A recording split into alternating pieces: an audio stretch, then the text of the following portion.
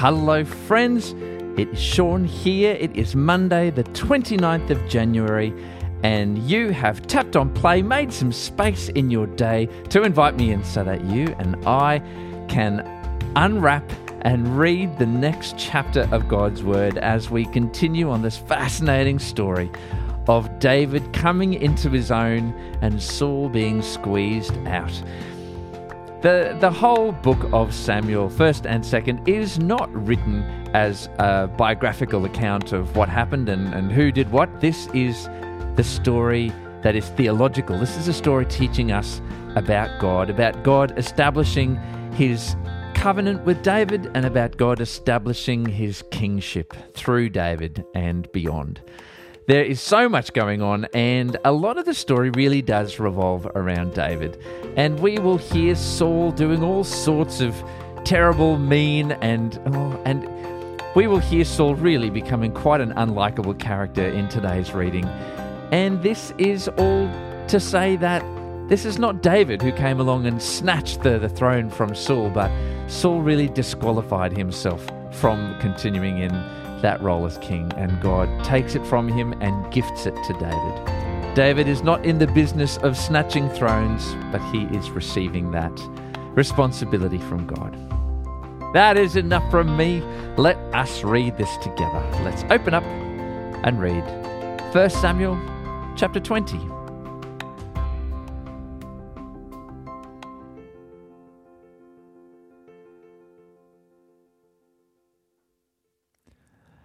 David now fled from Naioth in Ramah and found Jonathan. "What have I done?" he exclaimed. "What is my crime? How have I offended your father that he is so determined to kill me?" "That's not true," Jonathan protested. "You're not going to die. He always tells me everything he's going to do, even the little things. I know my father wouldn't hide something like this from me. It just isn't so." Then David took an oath before Jonathan and said, "Your father knows perfectly well about our friendship. So he has said to himself, 'I won't tell Jonathan. Why should I hurt him?' But I swear to you that I am only a step away from death. I swear it by the Lord and by your own soul." "Tell me what I can do to help you," Jonathan exclaimed. David replied, "Tomorrow we celebrate the new moon festival. I've always eaten with the king on this occasion, but tomorrow I'll hide in the field and stay there until the evening of the 3rd day. If your father asks where I am, tell him I asked permission to go home to Bethlehem for an annual family sacrifice. If he says, 'Fine,' you will know all is well. But if he is angry and loses his temper, you will know he is determined to kill me. Show me this loyalty as my sworn friend, for we made a solemn pact before the Lord. Or kill me yourself if I have sinned against your father. But please don't betray me to him." "Never!" Jonathan exclaimed. "You know that even if the slightest notion my father was planning to kill you, I would tell you at once." Then David asked, "How will I know whether or not your father is angry?" "Come out to the field with me," Jonathan replied. And they went out there together. Then Jonathan told David, "I promise by the Lord, the God of Israel, that by this time tomorrow, or the next day at the latest, I will talk to my father and let you know at once how he feels about you. Even if he speaks favorably about you, I will let you know. But if he is angry and wants you killed, may the Lord strike me and even kill me if I don't warn you, so you can escape and live. May the Lord be with you, as he used to be with my father. And may you treat me with the faithful love of the Lord as long as I live. But if I die, treat my family with this faithful love, even when the Lord destroys all your enemies from the face of the earth." So Jonathan made a solemn pact with David, saying, "May the Lord destroy all your enemies."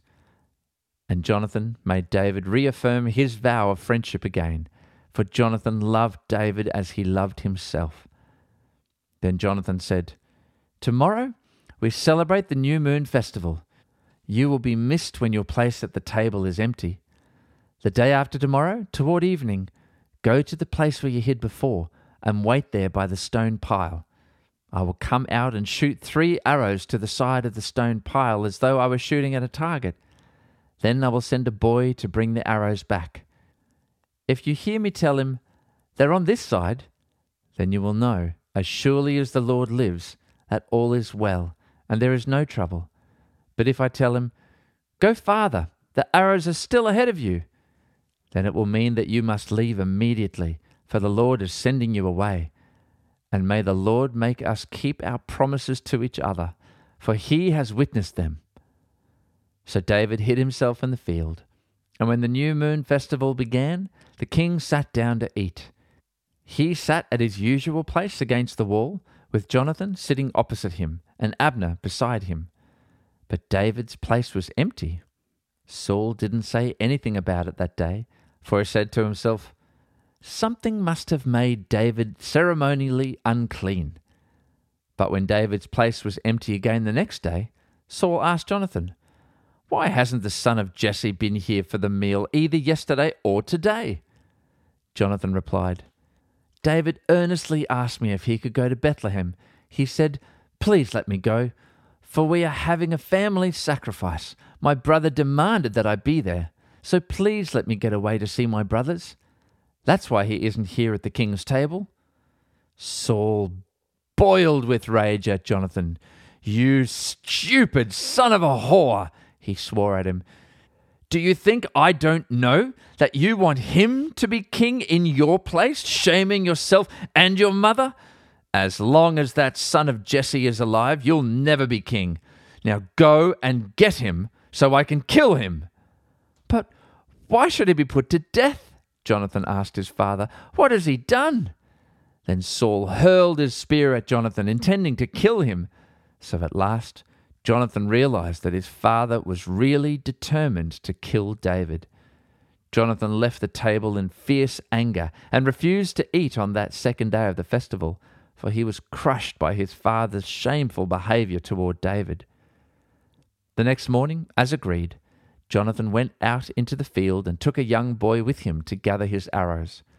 "Start running," he told the boy, "so you can find the arrows as I shoot them." So the boy ran, and Jonathan shot an arrow beyond him. When the boy had almost reached the arrow, Jonathan shouted, "The arrow is still ahead of you. Hurry, hurry, don't wait." So the boy quickly gathered up the arrows and ran back to his master. He, of course, suspected nothing. Only Jonathan and David understood the signal. Then Jonathan gave his bow and arrows to the boy and told him to take them back to town. As soon as the boy was gone, David came out from where he had been hiding near the stone pile. Then David bowed 3 times to Jonathan with his face to the ground. Both of them were in tears as they embraced each other and said goodbye, especially David. At last Jonathan said to David, "Go in peace, for we have sworn loyalty to each other in the Lord's name. The Lord is the witness of a bond between us and our children forever." Then David left, and Jonathan returned to the town.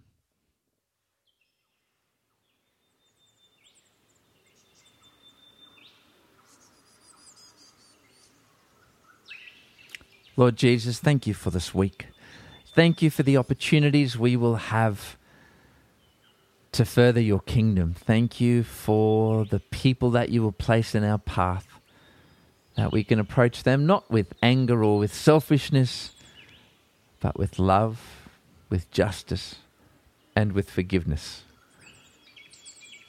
Thank you that you give us this anti-example in Saul, who is just so moved by his own ambition that it blinds him. Lord, I pray that your ambition would always trump our own, as we choose which path to travel each day, in every moment where we're faced with different possibilities of ways that we can choose to go. Thank you that you don't just love us, you don't just forgive us, you don't just invite us into your family, but you invite us to be agents of your kingdom. Lord, I just pray that we follow your heart, that you shape us and mold us to do this work.